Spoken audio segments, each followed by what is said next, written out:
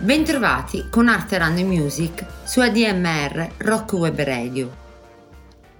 Il focus della trasmissione di oggi riguarda Giancarlo Cazzaniga, prestigioso artista lombardo e storico esponente del cosiddetto realismo esistenziale italiano della metà del secolo scorso.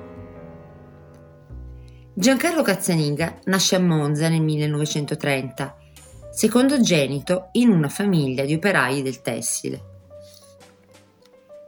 Dal 42 al 44 frequenta l'Istituto d'Arte di Villa Reale a Monza, ma per necessità determinate dalla chiusura delle fabbriche e dalla crisi bellica è costretto a interrompere gli studi per trasferirsi con la famiglia in Germania. Dopo la guerra, a rientro in Italia, grazie all'incoraggiamento del padre, riprende a dedicarsi agli studi di pittura. Nel 1950 a Milano segue i corsi dell'Accademia d'Arte, all'interno della quale ha l'occasione di avere i suoi primi incontri formativi. Nell'ambiente accademico di Brera avvia rapporti con i giovani artisti che la frequentano, come Romagnoni, Valieri, Bodini e Ferroni. Con quest'ultimo, per un certo periodo, condividerà anche uno studio in via Garibaldi a Milano. In quell'ambiente culturalmente così fervido, le giornate passano discutendo di arte, politica e letteratura, forse senza neanche la certezza di un passo, ma con la voglia di partecipare a quel grande disegno di ricostruzione artistica e culturale che coinvolgeva tutte le arti: la poesia, la pittura, la musica.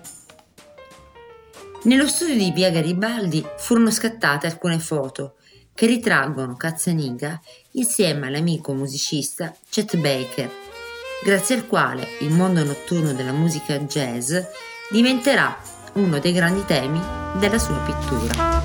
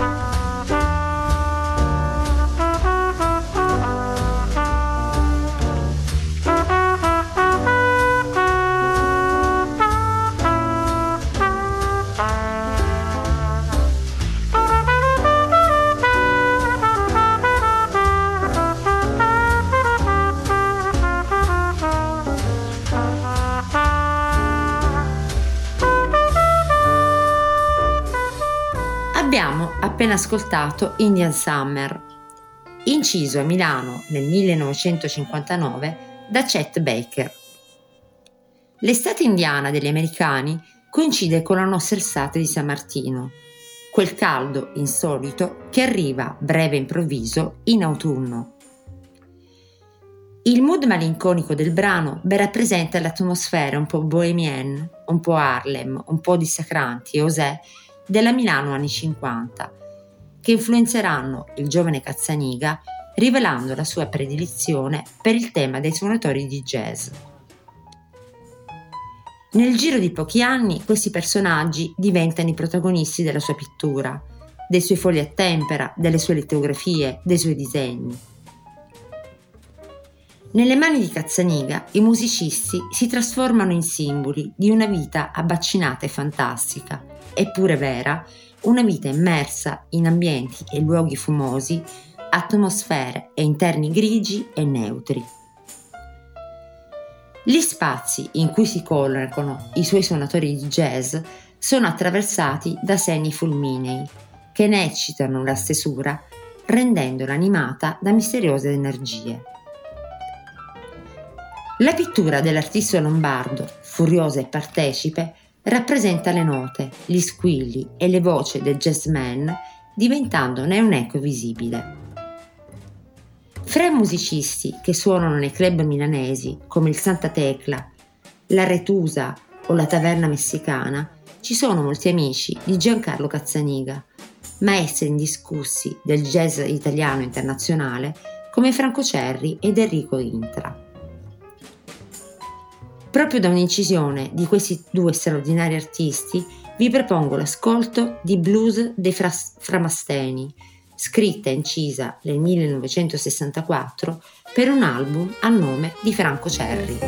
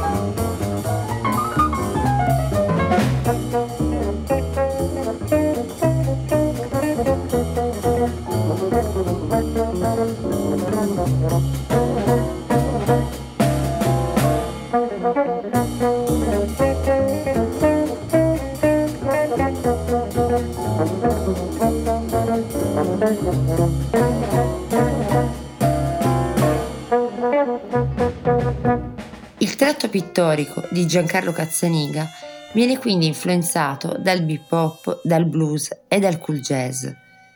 Musica moderna, nuova e rivoluzionaria per una società che era stata costretta all'autarchia, anche culturale, dell'epoca fascista e ancora soggiogata da un certo bigottismo clericale. In questo contesto la pittura di Cazzaniga emerge con una scintillante varietà di forme, volti e strumenti. Il suo percorso espositivo è intenso e mette in luce il profilo di un protagonista dell'arte contemporanea italiana. Viene invitato alle maggiori rassegne pubbliche e collettive già dagli anni 50.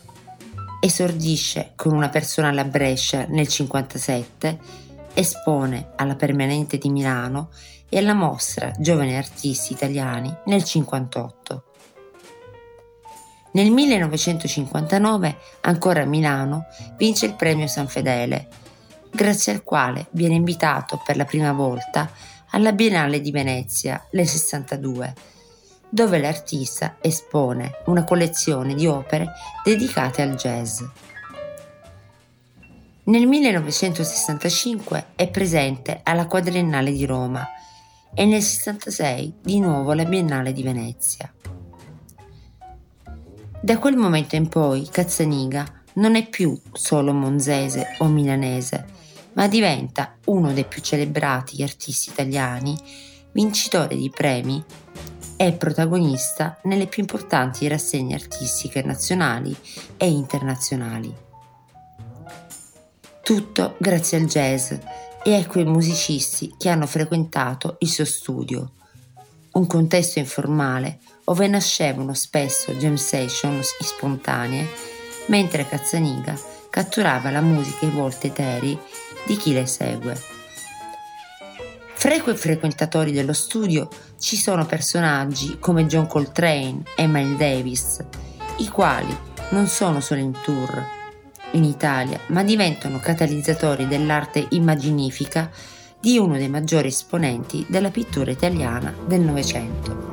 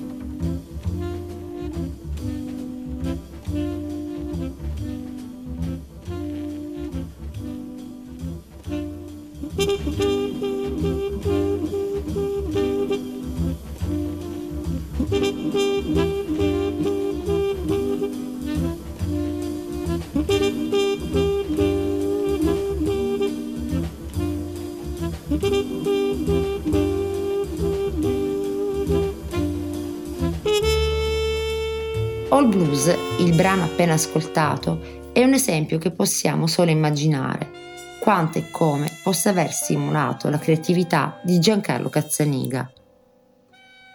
Tutta la sua opera pittorica è attraversata da personaggi spesso isolati, dipinti come apparizioni in un vuoto senza confini. I musicisti escono dall'ombra delle sue tele come figure che rappresentano monologhi di gesti e suoni, tentando una comunicazione convulsa col resto del mondo. La carriera dell'artista lombardo è stata scandita da quasi 100 mostre in tutto il mondo e la presenza in sedi prestigiose corredata sempre da una ricca bibliografia testimonianza dell'attenzione di critica e stampa per l'evoluzione della sua opera. Giancarlo Cazzaniga non è un pittore che ami le asprezze, le dissonanze o il cromatismo agitato. Egli punta essenzialmente su toni diffusi e morbidi, che gli consentono poi qualche scatto di luce bianco abbagliante oppure di buio e nero abissale. Per la rappresentazione dei suonatori di sassofono, di tromba, di piano o di batteria, l'artista lombardo si affida a un segno allusivo che rappresenta e compone le figure per approssimazioni. Fra gli estimatori di Cazzaniga c'erano anche molti esponenti della musica italiana mainstream del periodo, come Giorgio Gaber e Nicola Rigliano, anch'essi frequentatori assidui del circuito jazz milanese. Proprio di Nicola Rigliano vi propongo l'ascolto di Colpevole, un brano che, seppur presentato nel Festival di Sanremo del 2004, testimonia il legame indissolubile col clima e le sfumature jazz degli anni 50, magistralmente immortalato da Giancarlo Cazzaniga.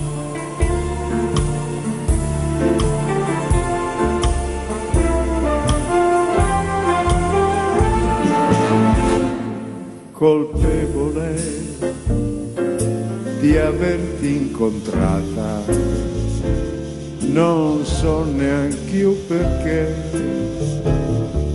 Colpevole di un palpito che mi ha toccato nel profondo. Colpevole di averci provato con quello sguardo in più. Piacevole il sintomo di abbandonarsi insieme a te. Ma perché questa vita non è mai come la vorresti tu? Perché invece adesso non è più lo stesso senza te, senza di te. Colpevole di averci pensato e aver tenuto tutto dentro. Colpevole o debole per non averti ancora qui.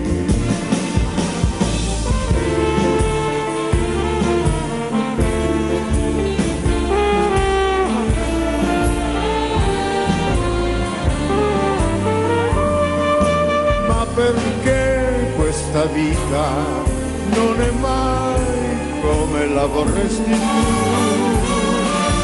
Perché invece adesso non è più lo stesso senza te, senza di te. Colpevole di averti incontrata, non so neanch'io perché. Colpevole di averti qui, di averti detto ancora sì. Colpevole di averti qui e averti detto ancora sì.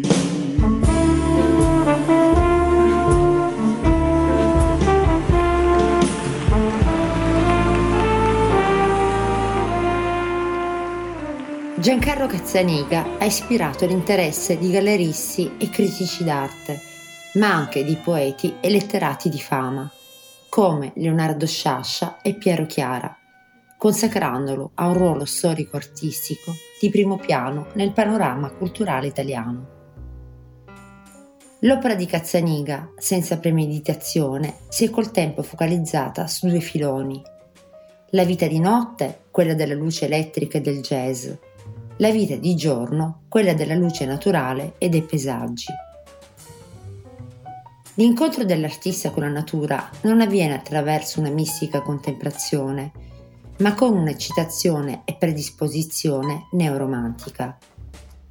Le sue opere solari, ma gravide di umori terrestri, prendono forme vigorose e tenui, si dispiegano in una calda armonia di toni che comunicano la carica poetica di un artista fra i più importanti della seconda metà del secolo scorso. I paesaggi marini fluviali, le ninfee, le ginestre, lontani da qualsiasi descrittivismo, cercano un sentimento della natura. Le piante, i fiori e i paesaggi non emergono dalle tele come dato reale, ma come loro elaborazione, come fossero segni della memoria. La vita notturna e la musica jazz rimangono una costante di tutta la poetica di Cazzaniga, presenti nella vita reale come nelle tele e nei bronzi a cui si dedicherà in maniera assidua in tarda età. A sollecitare la sensibilità dell'artista lombardo è entrato certamente anche un musicista come Gato Barbieri, che, frequentando assiduamente l'ambiente musicale italiano, non può non aver suggestionato la ricerca di quella perfetta aderenza fra immagine formale e impulso evocativo di Cazzaniga. Mi piace pensare che qualcuno dei sassofoni dipinti da Cazzaniga sia proprio quello del musicista argentino, di cui vi propongo l'ascolto di Milonga Triste.